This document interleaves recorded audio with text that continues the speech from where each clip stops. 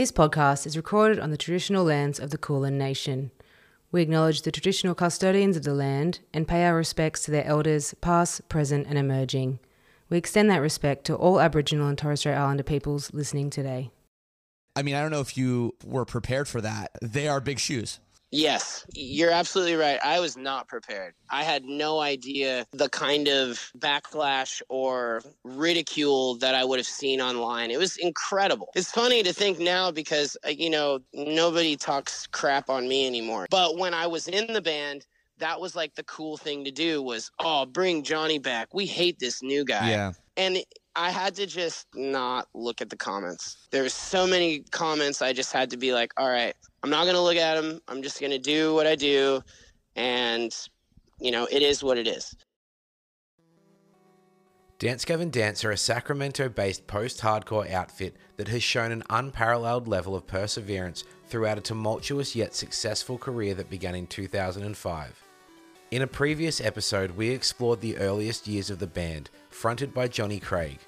After Johnny Craig was ousted from Dance Gavin Dance the first time, and before he would return and be kicked out for a second time, Kurt Travis recorded and released 2 records with Dance Gavin Dance between 2007 and 2010. The Kurt Travis years of the band leaned on the reliability of principal songwriter and guitarist Will Swan, along with founding drummer Matt Mingus. The band released 2 records with Travis at the helm, 2008's self-titled, also known as Death Star, and 2009's Happiness. Both records feature the contributions of guitarist Zachary Garron, with bass duties split between Eric Lodge and Jason Ellis. While the 2 records were released only 1 year apart, you could easily find as many differences as you could find similarities between the 2. Only self-titled featured screamer John Mess before he temporarily departed the band, with Will Swan taking up unclean vocals and rapping on Happiness. Despite the often understated importance of Swan to the ongoing existence of this band, Kurt Travis must be credited for fronting the band at such a turbulent time, as he was tasked with filling the shoes of one of the most effortlessly talented vocalists in the scene in Johnny Craig. Kurt Travis's time in Dance Gavin Dance is profoundly unique amidst the folklore and history of a band that is already described as profoundly unique themselves. Travis's post-Dance Gavin Dance body of work features an innumerable amount of quality musical projects, including A Lot Like Birds, Royal Coda, Gold Necklace, and his own solo career, proving that for Travis, Dance Gavin Dance is merely a footnote in his story. I'm Paul, alongside me is Nick, and today on Vance and Sunshine, we're exploring Dance Gavin Dance, the Kurt Travis years.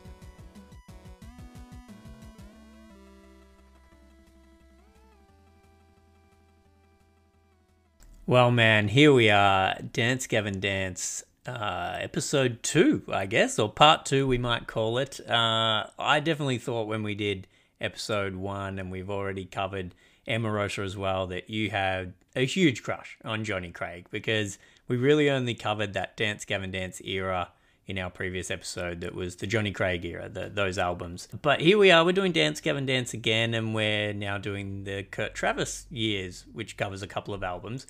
So I think your crush probably actually lies with the band Dance Gavin Dance, which I think most people would agree is a better crush to have than one on Johnny Craig. Well, to quote Johnny Craig, ha ha ha, Dance Gavin Dance, episode part 2.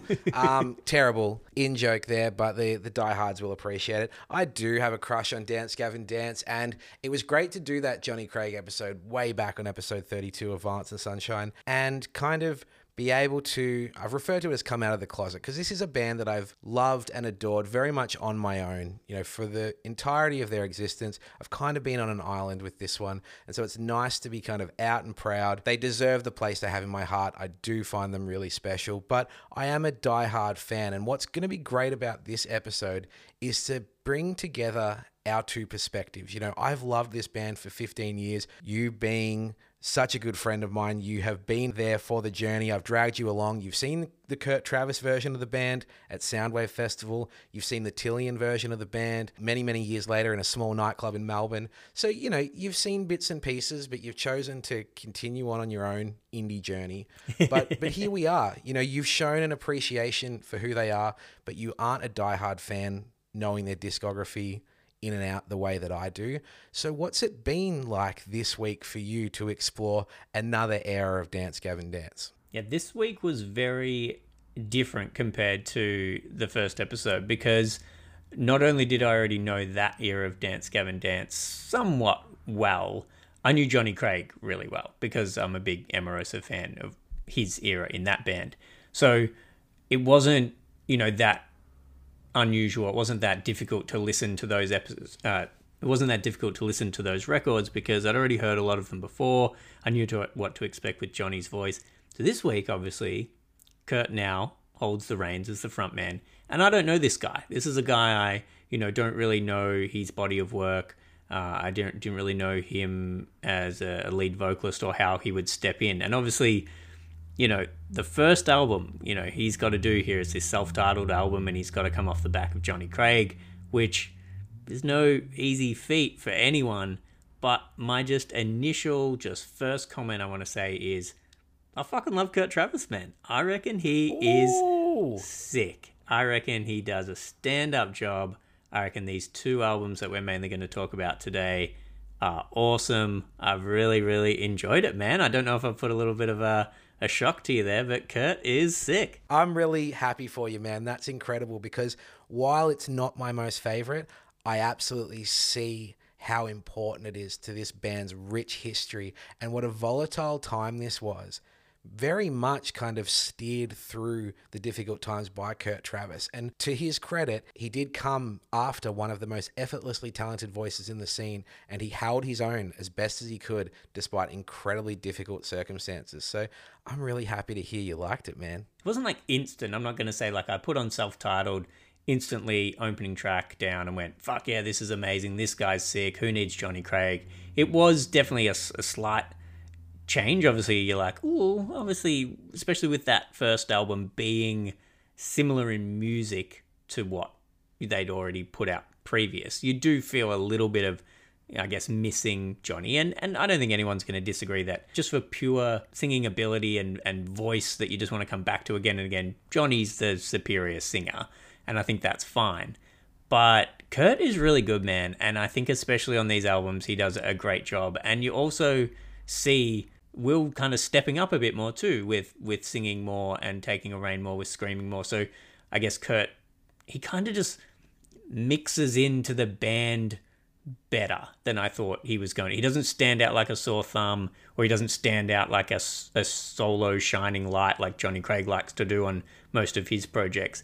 He's very cohesive and he sits in the band well, and he just knows what he needs to do, and I think he does it very well. That's a great point, and maybe that's a point I haven't considered, is just how well Kurt Travis weaved into what the rest of the band was doing, whereas Johnny Craig, and to a lesser extent Tilly and Pearson, are these kind of big personalities and kind of have this very unique pop and flair to them, whereas Kurt Travis is probably working a little bit harder for it.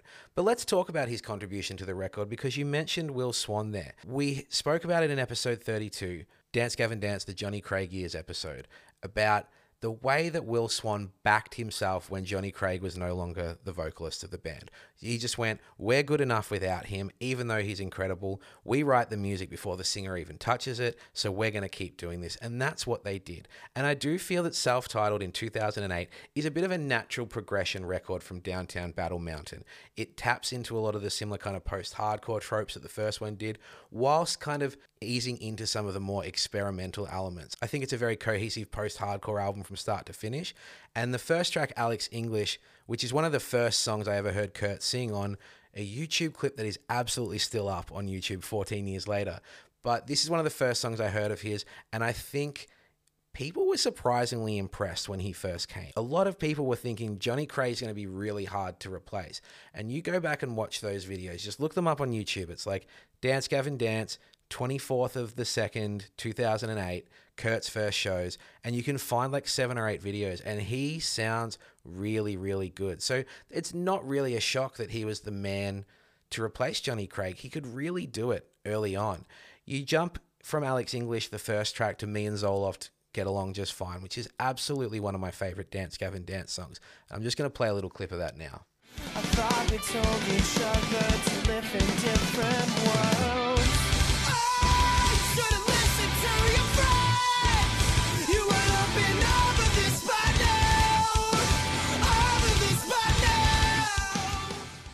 Now, some of those big, long notes, those big, high notes, would eventually be a bit of Kurt Travis's undoing in a live sense. But you can hear someone taking the reins from Johnny Craig and doing their own thing on these songs. I really, really love that song. It's a shame because this record features John Mess recorded, but very soon after the recording of it, he actually left the band, leaving Will Swan to step up. So for the live circuit of this, we never actually really saw John Mess do any of these vocals until later when he came back. So it was kind of a very unique record, again, for a very unique band, because they'd put this thing out that then you didn't even get to see the right live version of. But straight after Zoloft, you've got Robot with a Human Hair Part 3.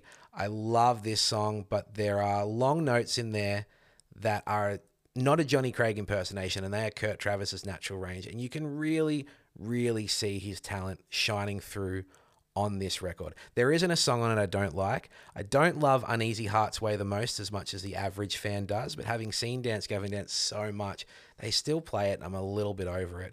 I also think the Rock Solid skit is a little cringy, but man, I love this record. It's got an incredibly strong back end. You know, most records kind of a top heavy.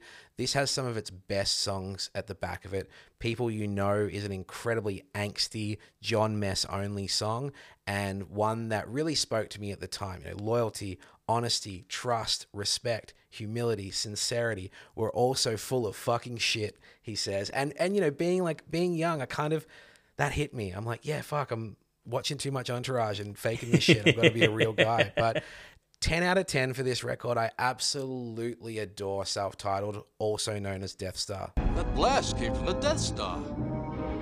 That thing's operational. Yeah, man.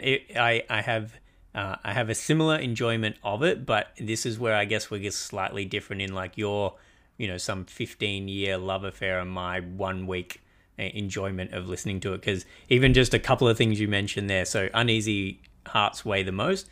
I reckon it's a fucking amazing track. And obviously for me, I have not heard it 100 times. Yeah. I've only heard it a handful of times.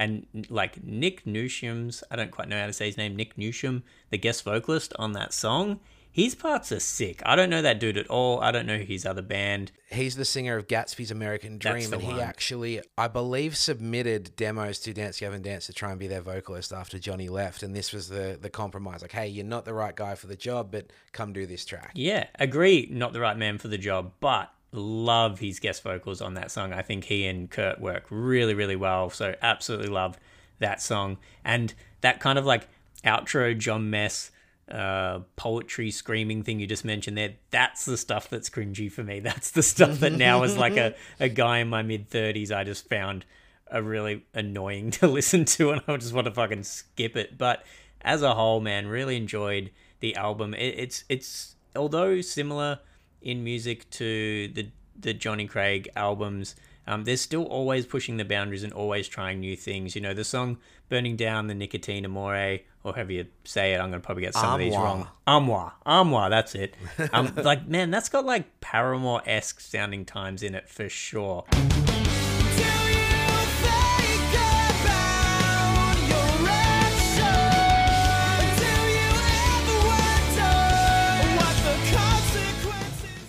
And something I never thought I'd really hear or associate with Dance Gavin Dance.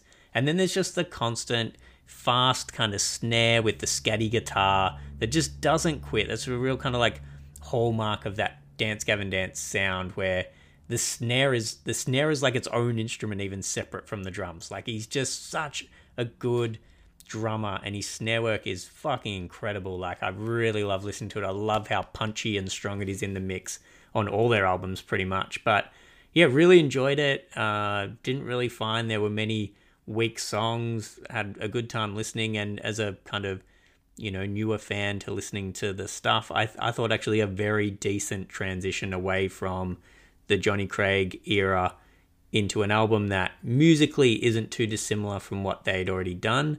Kurt just fitting in nicely, not overstepping his mark, not trying to do too much. I know you mentioned those high notes or those longer kind of carrying notes, maybe something that, from what I've heard or read a little bit this week, something that doing live he kind of struggled with a bit. But having not known that and having not watched a lot of live clips, I thought he does a really decent job on the album to have that stuff recorded. And yeah, I was very pleasantly surprised at how much I enjoyed this. I'm not sure I'm giving it a 10 out of 10, but probably slightly weaker than the earlier stuff with Johnny Craig, but still a very, very solid album. Whatever.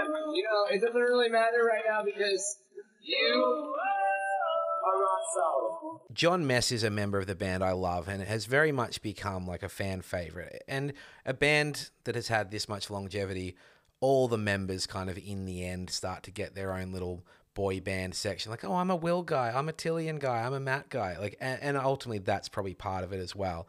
But it did really devastate me at the time when he left the band. To record this album, be 50% of the vocals and then bail, it was a lot to ask of Will Swan to step up and do this. And we'll get to Happiness and what he contributed to that within his own right. But to have to cover this guy's vocals and play the guitar he does, I think I knew at the time was already a really bad sign for where the band might be heading. Losing members just the way they did, it shook so many other bands and would have ended so many other bands. But for these guys, they seem to take it as a bit of a challenge, and that's full credit to them. One of the things that was really unique on this album that I really loved at the time and still holds up today is the feature with Chino Moreno from Deftones on it. They've got a song called Caviar, which they've never played live, which absolutely devastates me. But I really love the interplay of Kurt's vocals, John's screams, and Chino's very angelic voice. I think it's a really beautiful combination, and I've just got a little clip of that here.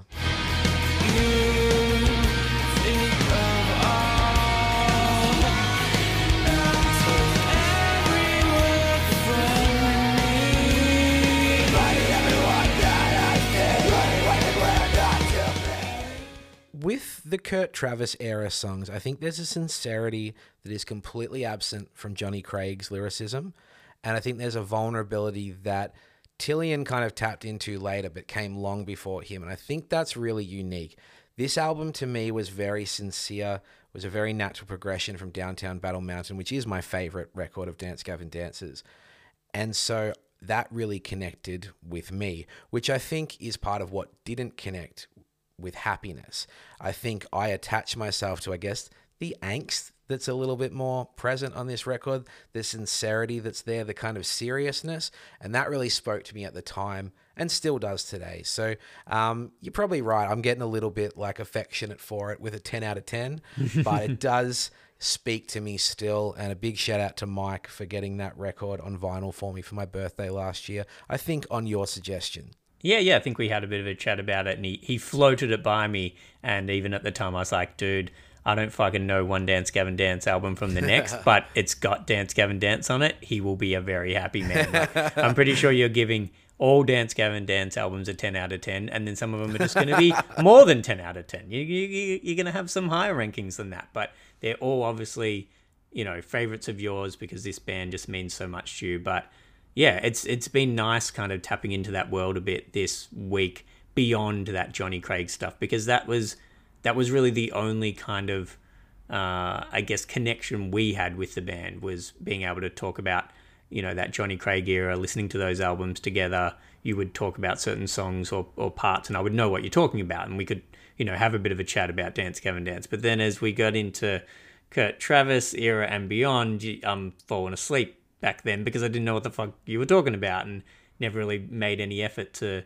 find out. So I've enjoyed kind of the history lesson a little bit. This just dipping my toe into a little bit more of Dance Gavin Dance, and so far so good, man. Like we've still got another album to talk about, but so far so good. Absolutely enjoying listening to this band and really fucking love what these guys do. Well, I'm really grateful that you took the time to explore this band that I do love so much. You've endured me talking about them for years. You've come along with me. You've smiled and nodded, and I appreciate that. But then thank you for digging in deeper and doing this work. Obviously, I've got my love for them. You're a bit of an outsider who has developed a bit of a love for them yourself. So many different perspectives to Dance Gavin Dance fans. They've got 9 full-length records and an EP that I think most people you speak to that love the band would put in a completely different order to the next person. So we've got a contribution here from a listener, Cameron, who has been very gracious in sharing his thoughts on Happiness, which is indeed a record that he loves. So let's hear from Cameron now. What's up? I'm Cameron from San Diego, USA. I'd say the Kurt Travis era is my favorite. It's just got wild experimentation going on. Back in the day, there was a time when, what was popular was sometimes formulaic. And DGD at this point just decided to say, screw all that, and sort of embraced their low notoriety at that time. This was them at their least well-known.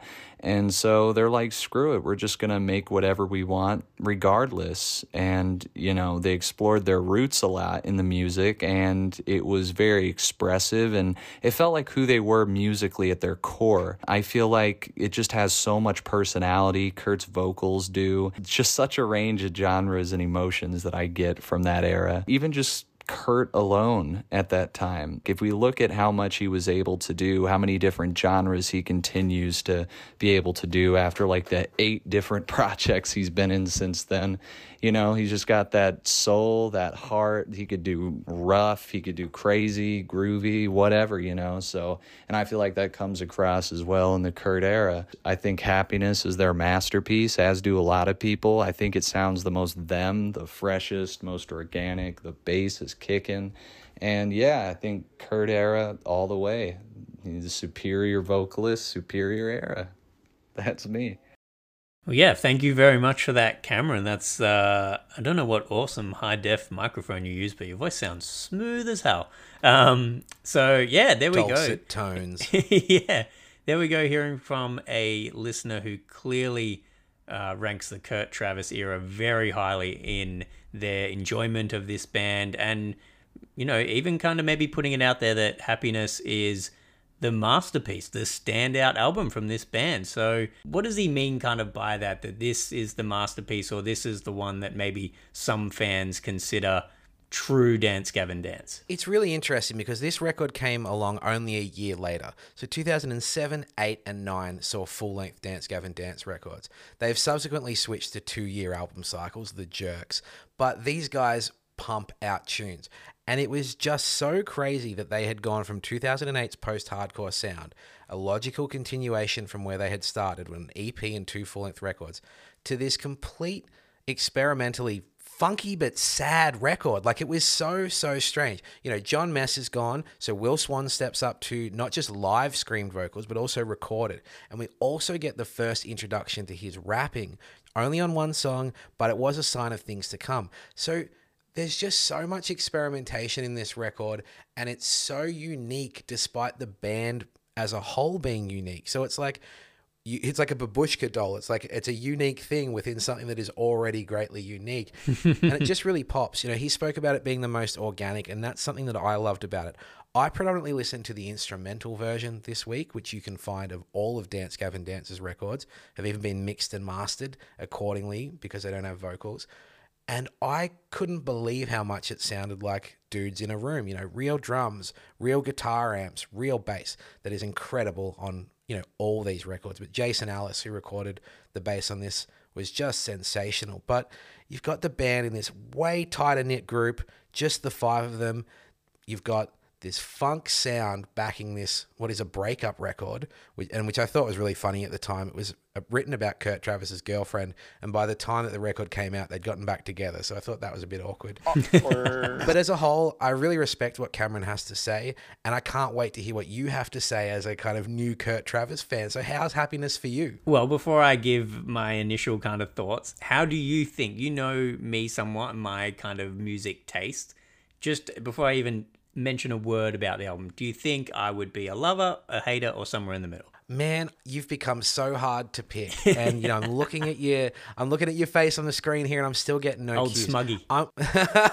Smuggy Nick, here he is. I'm going to go out on a limb and say you really liked this record. Man, I absolutely love this record. Yes! It is fucking amazing. Like, I honestly think those diehard fans and Cameron, who we just heard from, I think they might be right, man. So far for me, this easily could be my favorite Dance Gavin Dance album, I think. Wow. I think I'd even put this above the Johnny Craig stuff. It is just amazing. And I think a lot of it comes from what Cameron was talking about, where this is just them doing their thing. There's no fucking rules. As you said, there's no very definitive genre or sound on this album. It's throwing everything out there. And these guys are incredibly talented. We have not stopped talking about the musicianship of this band is incredible, and it's something that I've probably really started to enjoy and build a bit more of a love for these guys is because I never realized how fucking incredible they were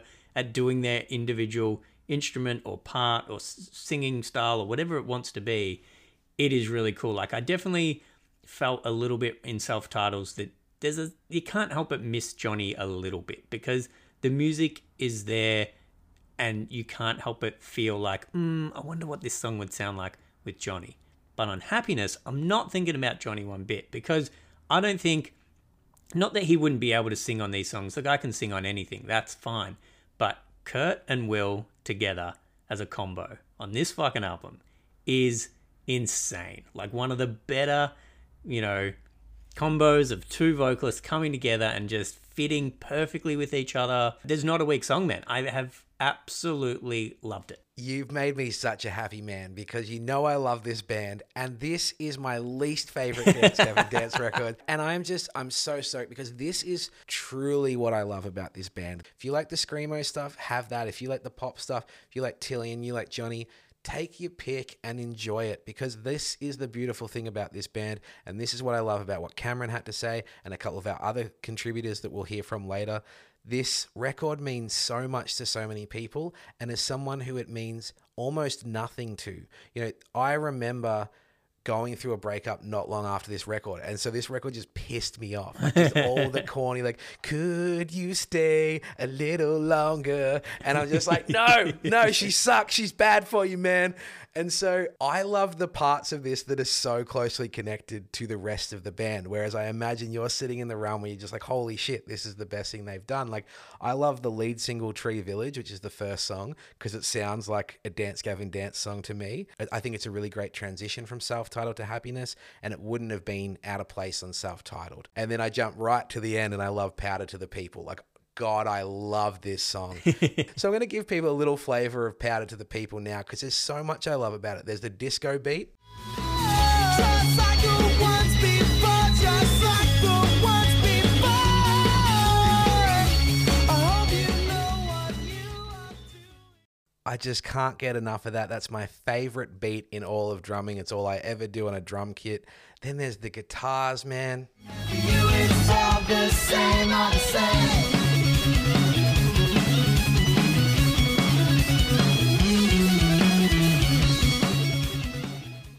And then you get Will Swans rapping for the first time in Dance Gavin Dance history. What are you with a yellow, purple zebra? Contact so I can see clear. Write these words in stone, I'm a magnet. Call touch every track. Please ask me again, because I didn't hear it. Yes, I don't think this can't be here yet. Hell fucking yeah, man. Like, even as my least favorite Dance Gavin Dance record, we can still now bond over this. This is a new road trip record for us, man. Absolutely, man. That song, I agree. It's amazing. It's so complex. There is little bits of everything.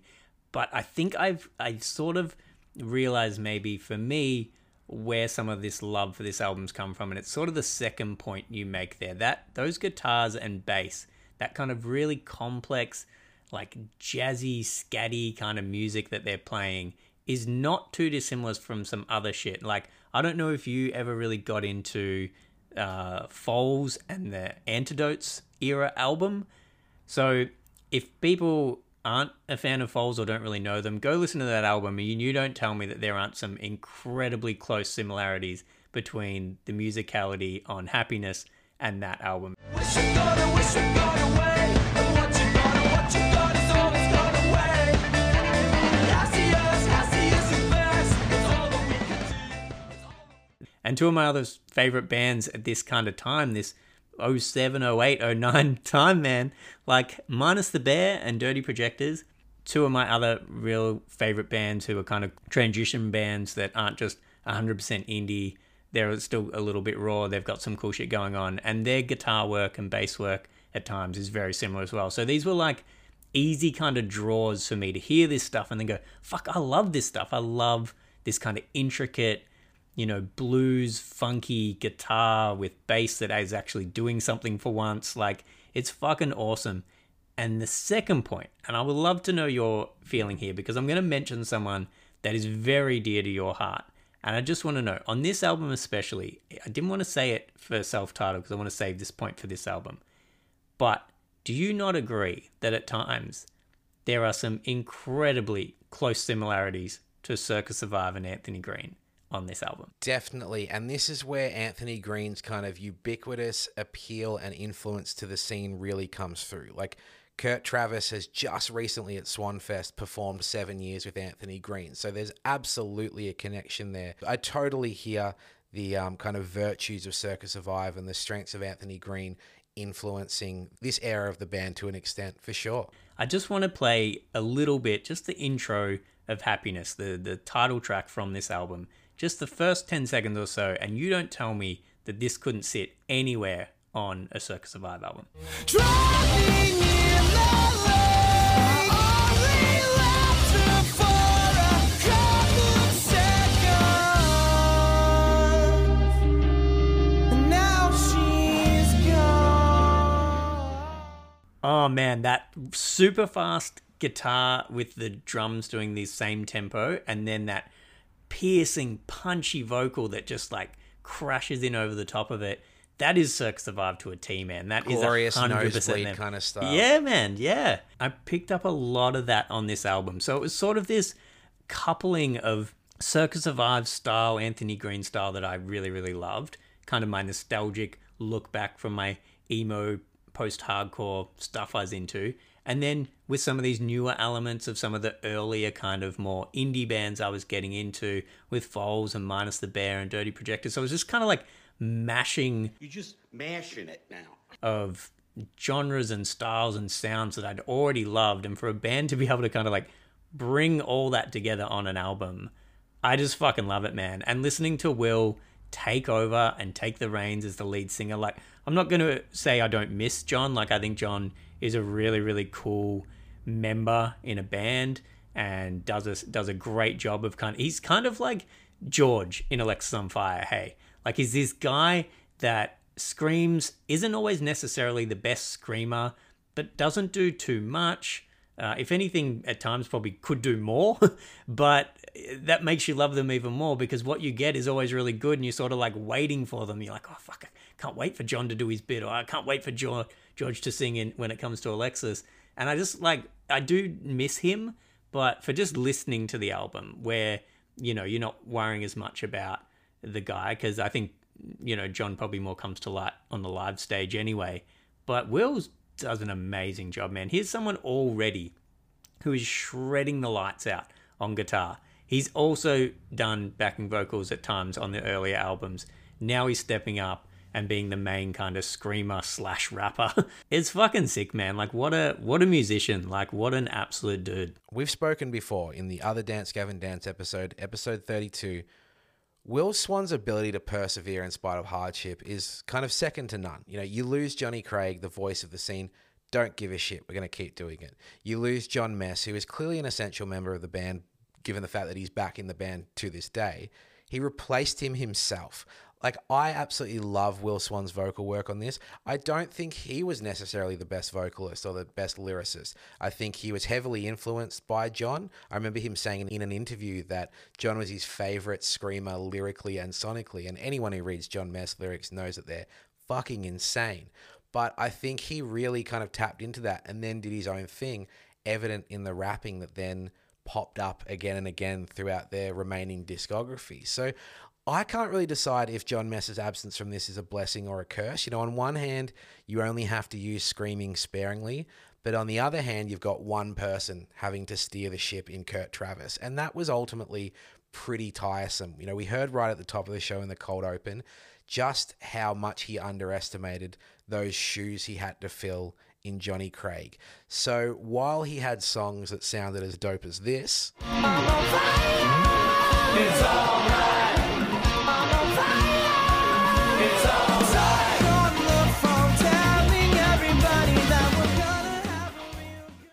he still had to replace Johnny Craig. He still had to come after that guy. He still had to stand up there front and center in this kind of renowned band, you know, renowned for drama, infamous, if you will, you know, kind of at a pretty low point. It culminated in this insane record, this insanely unique record, and I'm just so happy that you found happiness this week, Nick.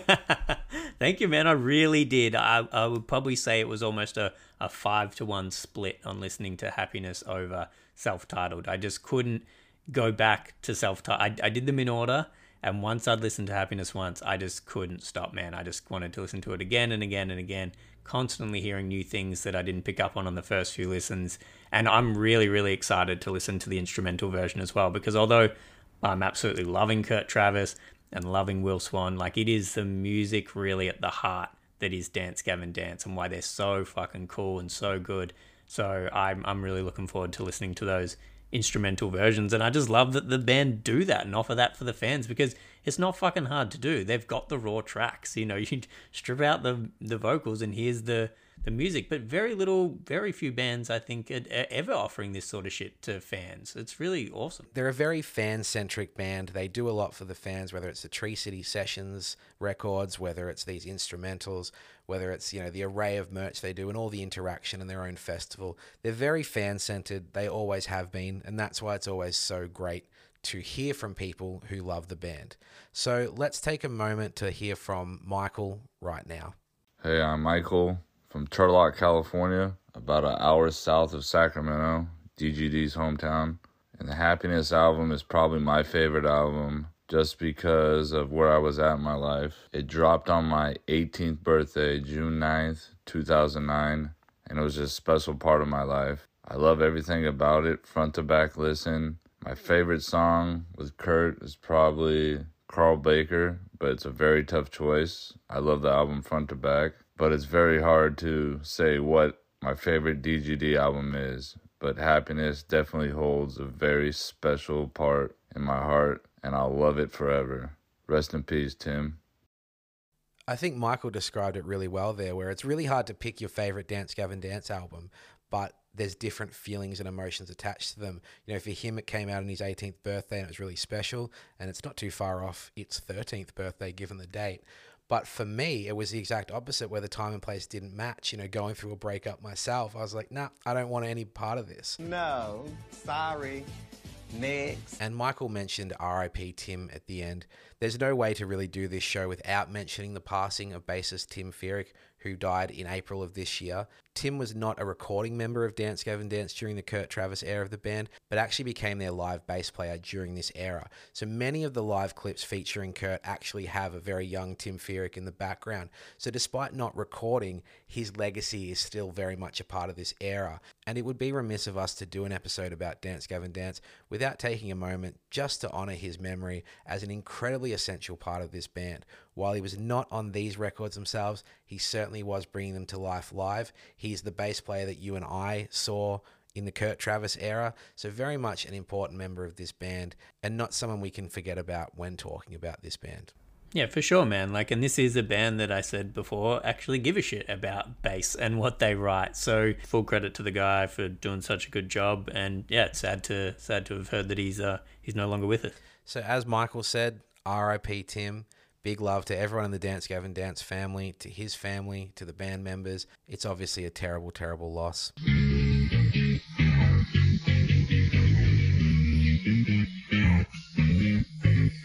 Let's have a little change of pace now. Are you interested in playing a game, Nick? I always am. Let's do it. The first thing I say in the morning is quiz that Nick. People are puzzled and tired. I'll quiz that Nick. We'll have some fun with these questions. I'll tell you this. Just do the best that you can. You got that, Nick. Nick. Quiz. Nick. Quiz.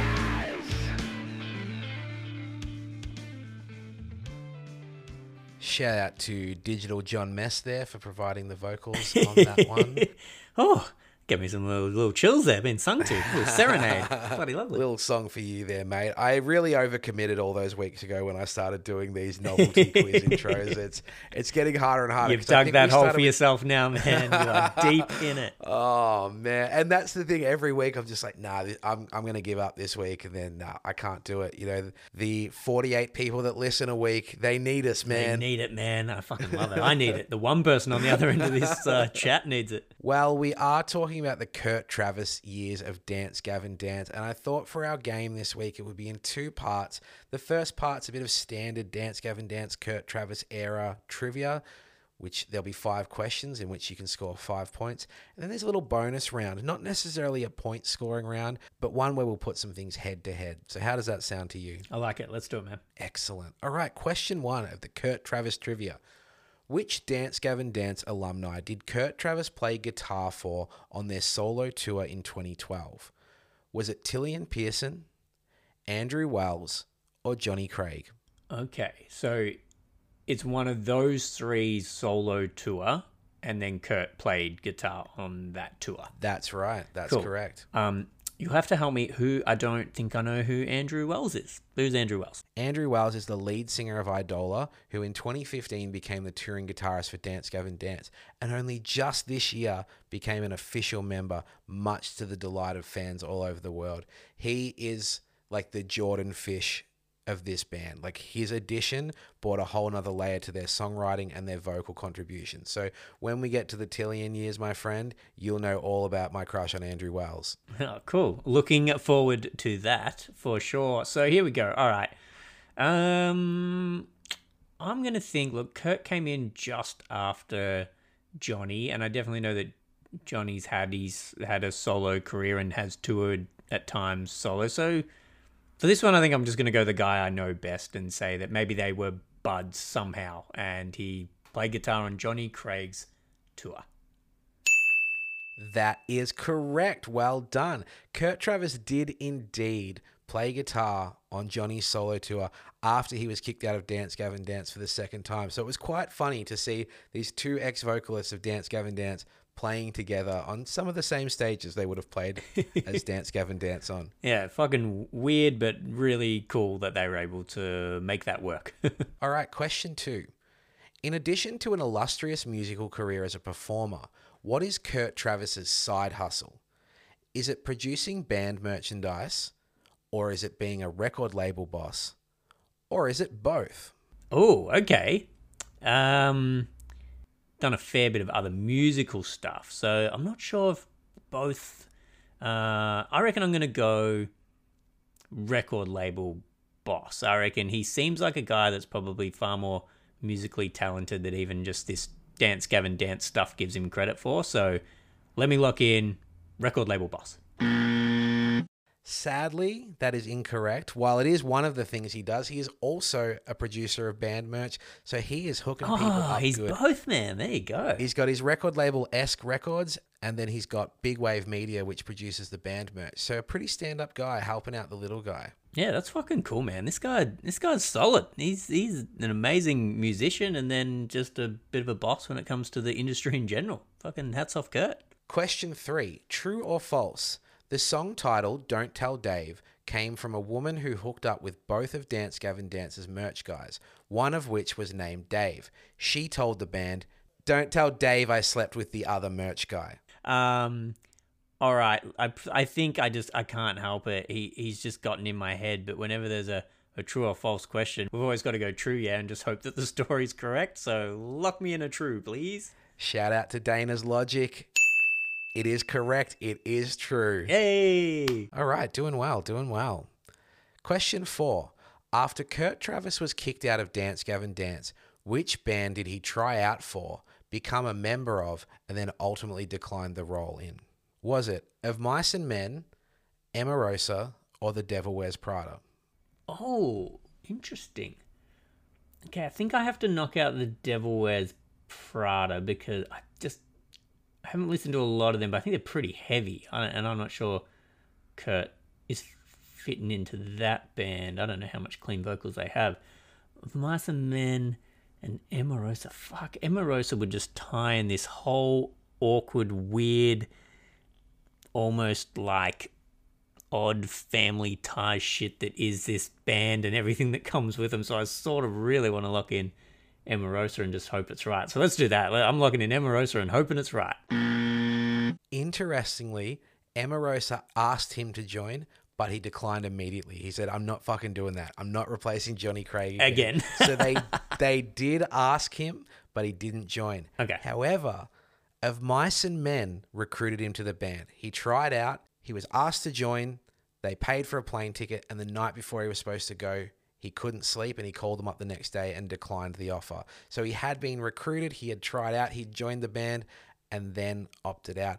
And it would have been really, really interesting because Aaron Pauley ultimately came into the band in the role that Kurt would have done. He is now the lead vocalist of Mice and Men. So they've gone a different direction. It would have been really interesting to see the direction they went if Kurt Travis joined, if they'd still even be a band today, and how that would affect his 100 other projects. So yes, very, very close to the trajectory of Mice and Men being very different to what it is today. Yeah, it's cool. I doubt that he would have stayed, even if he decided to join them properly at all, that he would have stayed in that long. This guy really seems like someone who, I don't know, not necessarily gets bored quickly, but just wants to move on to the next thing and try the next thing and never get kind of stuck being stagnant. So this guy's a bit everywhere, and I'm sure his name's going to pop up again as we do this podcast. All right, question 5. This is the last of the Kurt trivia.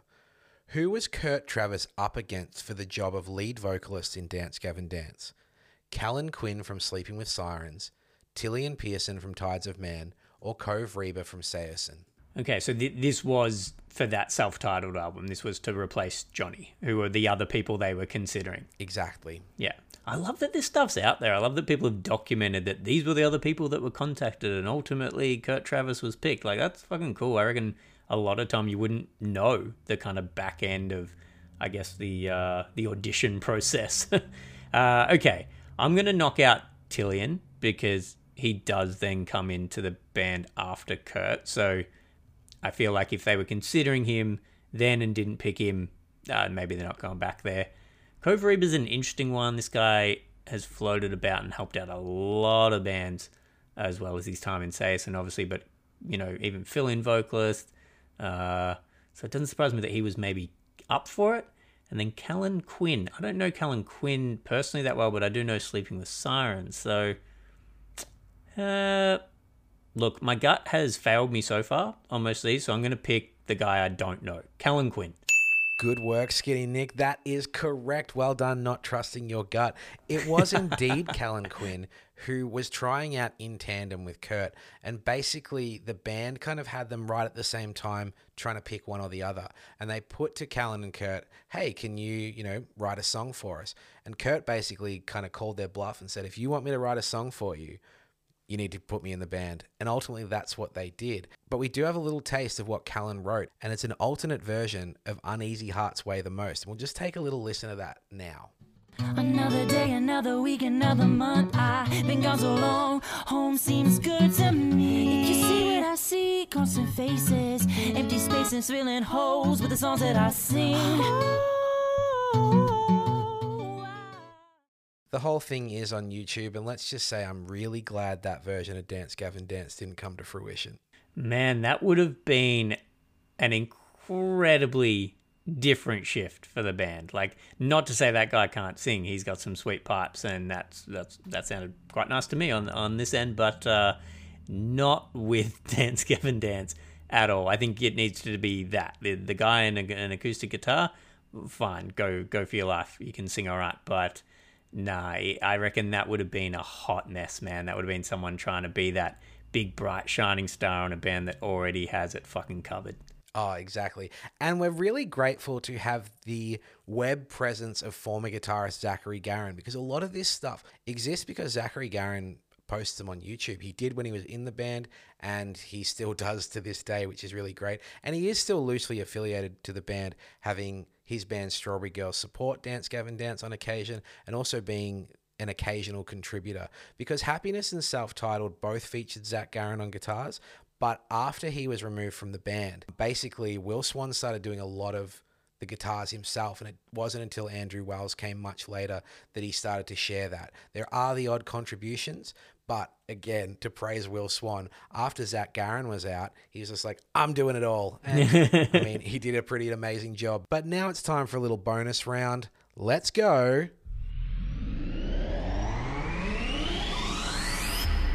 Head to head. All right, Nick, very graciously this week, you did a little bit of homework. I wanted to kind of put to you these varying versions of Dance Gavin Dance songs to see just what your thoughts are. You know, do you have a preference of vocalist?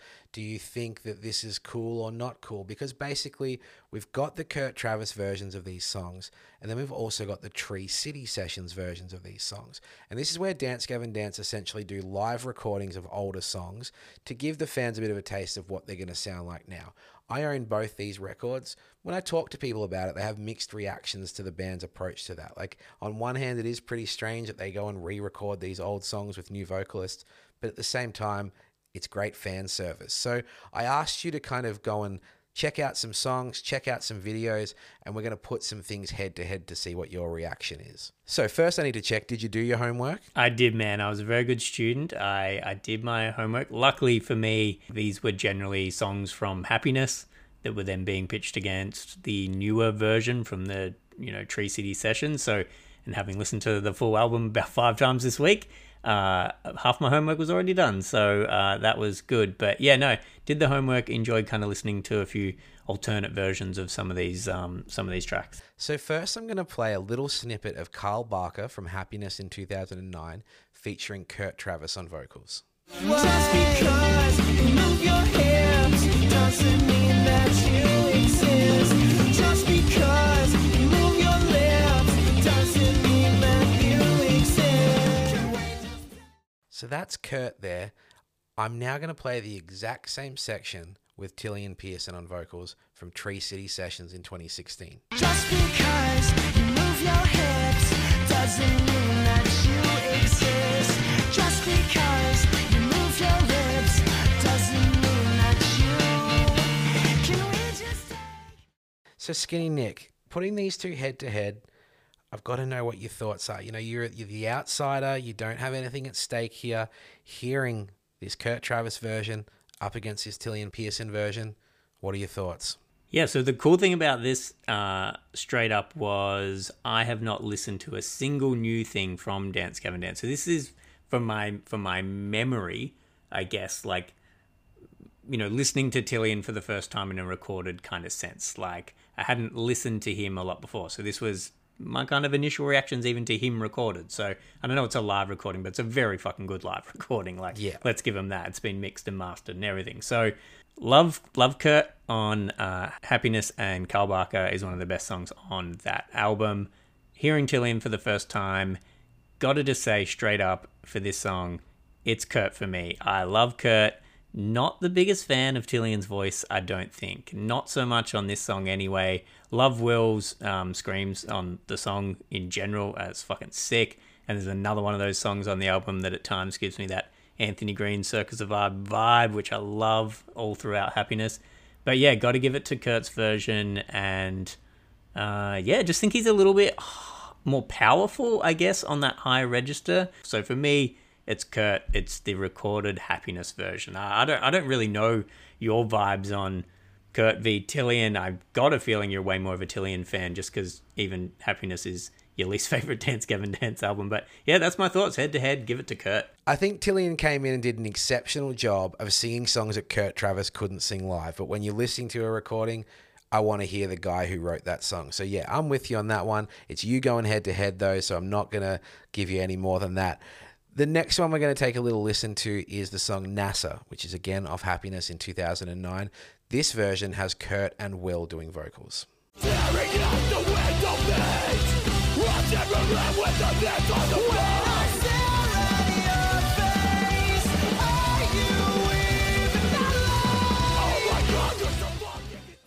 And now we have Tillian and John doing the same song on Tree City Sessions 2 in 2020.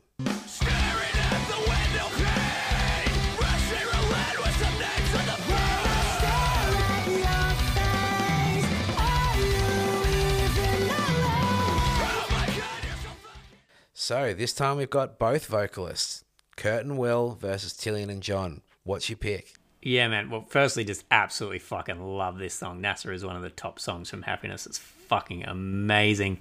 The guitars are sick. Like, it being a guitarist, I don't get it. I wish I could play guitar well. But, oh man. So, yeah, Will's screams, as I said, on Happiness are awesome. And he does a great job again on NASA. But it had been a little while now since I'd heard John, and he'd been out of the band for Happiness. And I reckon I am incredibly impressed with his performance and his ability to continue to improve as a screamer. This is I know very well done, but this is still a live version. And John's screams are fucking amazing. I love it. Like, it's so fucking rich. It's so good. And so this one was hard because I think definitely John trumping Will on the screaming side of things for this song. But again, I've just got to go to Kurt for the cleans. I just like Kurt's voice more. I think this is what it's becoming like. So Kurt trumps Tillian, John trumps Will.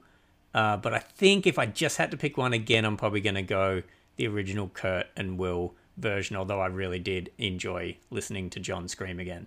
Ever the diplomat, and still you're going to make the diehard fans of Happiness incredibly happy with your preferences so far. I love this, man. Here I am, just so chuffed, for the lack of a better word, that you're stoked on Kurt Travis. Oh man, he's rad, and that album's fucking rad.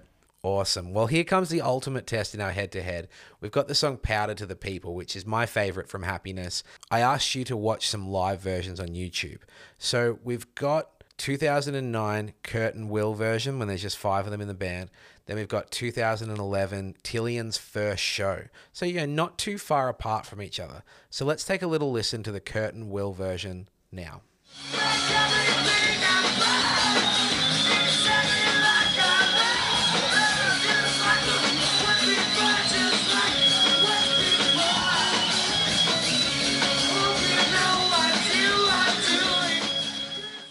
So that was Kurt there. Let's take a little listen to Tillian at his first show in Dance Gavin Dance.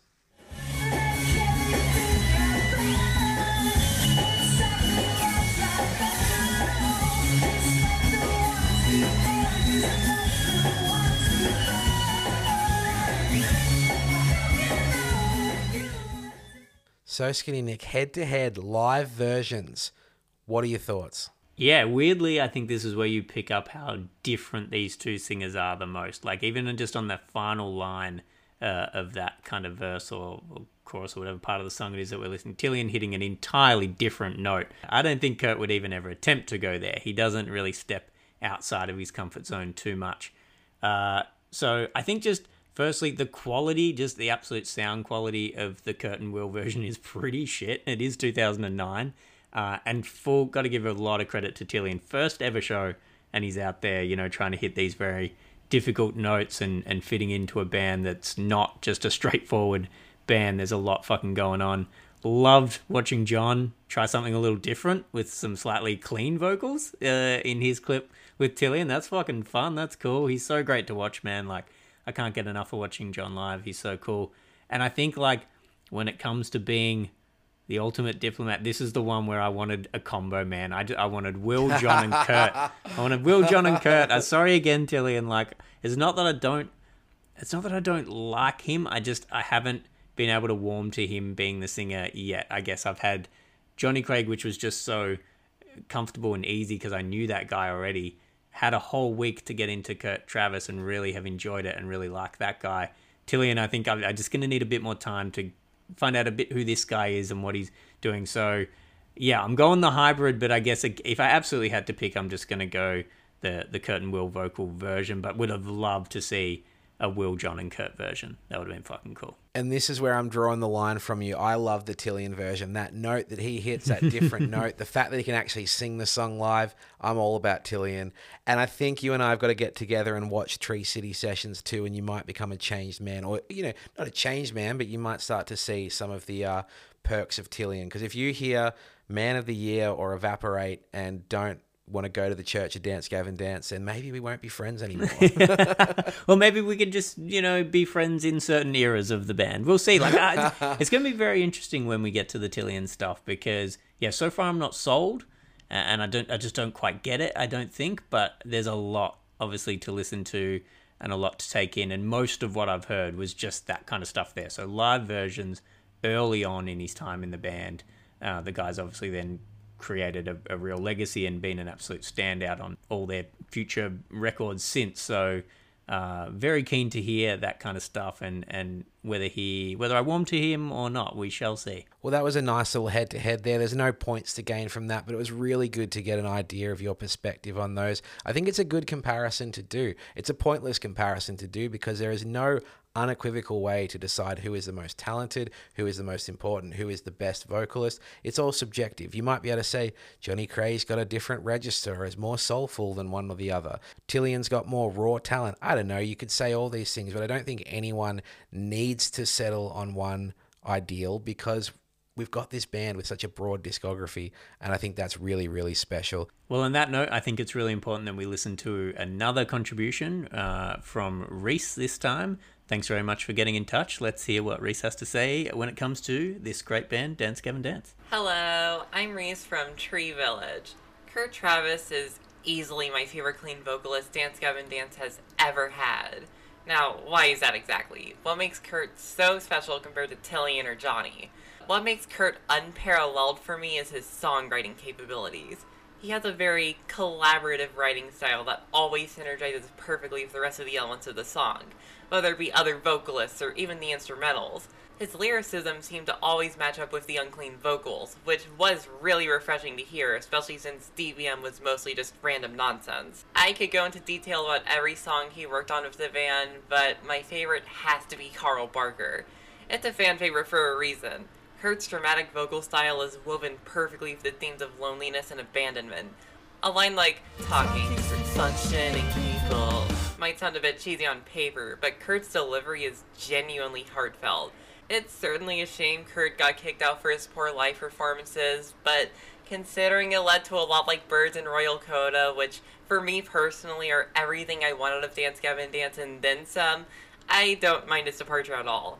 Thank you so much for that, Reese. And I think that was a point I kind of briefly made earlier, but just put together better from probably a clear, more diehard fan there in Reese. But just that ability that Kurt has to just fit nicely and sweetly in this band and not do too much, not do too little, just be cohesive and know his role. I fully agree with what Reese had to say there. And yeah, I think we've just heard 3 contributions, people that generally really like Kurt Travis and really like the Happiness album, man. So I think as you've found out even, who would have thought you would even have more to learn or to find out about this band? But maybe Happiness isn't your weakest album. Maybe it will end up moving up the ranks. Who knows, man? It's a fucking cool album. Well, now I've got the nice memories of your love for it attached to it, so I don't have to think about that breakup. Yeah, that's it.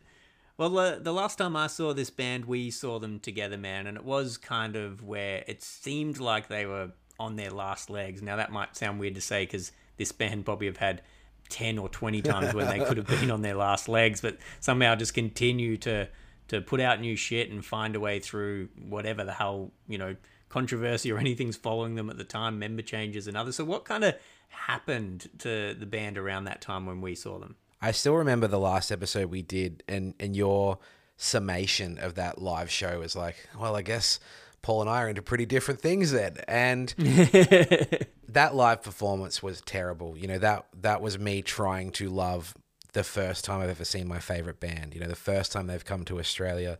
And boy, was it depressing. About a month before they came to Australia, they kicked Zach Garron out of the band, the other guitarist. And they were like, nah, we're still coming to Australia. We're still doing our tours. And videos started to emerge just before they came of just how weak the band was as a 4-piece. You've got Tim Feerick, the bass player, trying to do, rhythm, guitar, and bass, basically. Song intros like Alex English that is clearly a guitar intro now on bass. Other things with like Kurt Travis doodling on a piano. And it was just grim, man. By all accounts, he was smoking way too much. He was affecting his voice. there was just no vibe. It looked like four miserable dudes. Will was working his ass off, screaming, noodling, rapping, now the only guitarist. Tim's carrying the weight of these bass lines he didn't even write. Matt Mingus, who's an incredible drummer, is up the back, and you've got Kurt just straining his voice. And you've also got the vocalist of a prominent Melbourne metalcore band next to me, air drumming and air guitaring the entire set. But we've spoken about that before. We'll leave that in the past. It was a real shame to see, man. It was honestly the band at their worst, I truly think. And I'm not sure how many people would have seen it because it was these kind of scattered tours. It was the Australian, New Zealand Soundwave and things like that that showed the decline of this band faster than perhaps the nightclubs in America did. But it was disappointing, but boy, was it exciting when Johnny Craig came back, for me anyway. And if you want to hear about him coming back for the second time and then being kicked out for the second time, make sure you go check out episode 32, because we don't need to talk about Johnny Craig. We just need to give Kurt Travis a mad shout out. He popped up again on Dance Gavin Dance's Artificial Selection in 2018 on an incredibly underrated song called Shelf Life.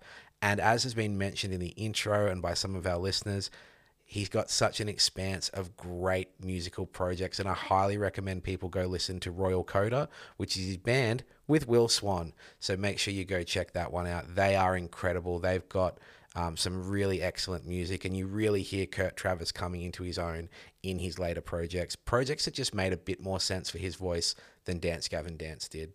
I will definitely be someone who will be checking that out, because I'm a big fan of what he's doing in Dance Gavin Dance. So if there's even potentially better versions of Kurt, give it to me, man. I'll be checking out that new shit for sure. I'm getting that for sure. Well, there's a guitarist in Royal Coda named Sergio Medina, and he is in Idola with Andrew Wells. He's played bass in place of Tim Furyk for this tour, and he's the guitarist in Royal Coda along with Will Swan. I think that's a dude you're going to really enjoy listening to. So you've got some more homework out of this one. I've got some Joy That You Love Happiness, and you've got more and more bands to go and explore. Man, it's good because I haven't had a lot of new music to listen to. Since we've been doing this podcast, my weeks are taken up with obviously listening to the band we're covering that week. And for the most part, they're bands that I already know reasonably well. But Dance Gavin Dance are a bit of an anonymous... Fuck. This stays in. It is late, man. This is fucking a day. The listeners have no concept of what Violence of Sunshine Up Late means, because when they listen to it is when they listen to it. But we generally record this show early mornings when we're fresh, and this is a very late show after a long day at work for both of us. So forgive us, y'all. Yeah, a little bit tongue-tied. I'm not even going to bother trying to fucking say it again, man. It's a bit of an anomaly. That's it. The word you just said. Insert. You can edit you saying it. Mr. Black. Tried to say it. Oh, man. Let's continue on. Let's keep going. Whew. Well, now as we're losing it, I think it's time we hear from Greblo. This is Shinfo with Greblo. Dance Gavin Dance, Ep 2. Gonna be a tough sell for the guy who told me he didn't like Dance Gavin Dance, Ep 1. But I figured it out, right? Dance Gavin Dance are the Bendigo Skate Park. Yeah, if you haven't been, let me paint a picture. What it is, it's a small quarter pipe, right? Followed by a bit of a steep, bit of a higher fun box than your average fun box. If you don't know what a fun box is, it's a ramp going up, then it's a bit of a flat space, and then a ramp going down. And opposite to the fun box is a bigger quarter pipe, right? Now, Dance Gavin Dance, that first quarter pipe, that's what we've already talked about. That's Dance Gavin Dance Ep 1, and it's a bit of fun, right? You drop in there, all good, rolling off. But it doesn't actually give you enough momentum to get you over that fun box, which is the middle part, Ep 2. Did I say this? Dance Gavin Dance, the big quarter's Dance Gavin Dance Ep 3, right? So you got to get over this. It's hard, you got to push yourself, which you shouldn't have to do. If you've dropped in, you should have enough momentum. But in this case, the Bendigo cancelled. They stuffed up. You got to give yourself a little bit of a kick to get up onto that fun box. And if you're up there, you're not having a good time because you're going slow. But then you hit that big quarter pipe, and the first two obstacles haven't really given you enough momentum to really have any fun on the big quarter pipe either. However, what you can do, you can drop in on the big quarter pipe first. Dance Gavin Dance Ep 3. That's what Ashley did. Drop in there. Oh, you are going to fly over that phone box so well. And you'll get to the small quarter and, hey, do what you want. 50-50 grind? How are you? You're having a good time. There is a guy to the side of the skate park. We call him Croc Hunter, but in this case, we'll call him Paul, who says, you're doing it wrong. And you go, mate, I can just skate around the fun box. Man, honestly, Greblo has just been waiting for us to cover Tillian since we did Johnny Craig and now Kurt Travis. But what has come to fruition now that I realise is we may need to get him in as a full member for the Tillian episode, because the three of us are all these different eras. Like, I'm a Johnny guy, you're a Kurt guy, and he's diehard Tillian. Well, not diehard Tillian, but he just seems to want to remind us that the Tillian era exists while we're desperately trying to explore the history. But I'm sure international listeners are well and truly lost, but those who have been to the Bendigo skate park can probably relate. Yeah, they can relate. And you even in this episode, I think, have... I don't think you are the Croc Man or the Croc Hunter or whatever. You yourself said, you know, this is a band where you can jump in where you want. There's something for everyone. Find out which part of this band is for you and enjoy it, which is skating around the fun box and just having a good time. So there it is. I think I'm no Croc Hunter after all. This is reptilian evolution at its peak. Yeah. We've all come together, and fuck, doing that episode with the three of us would be either a lot of fun or we'd all just be fucking trying to convince the other one that they're wrong.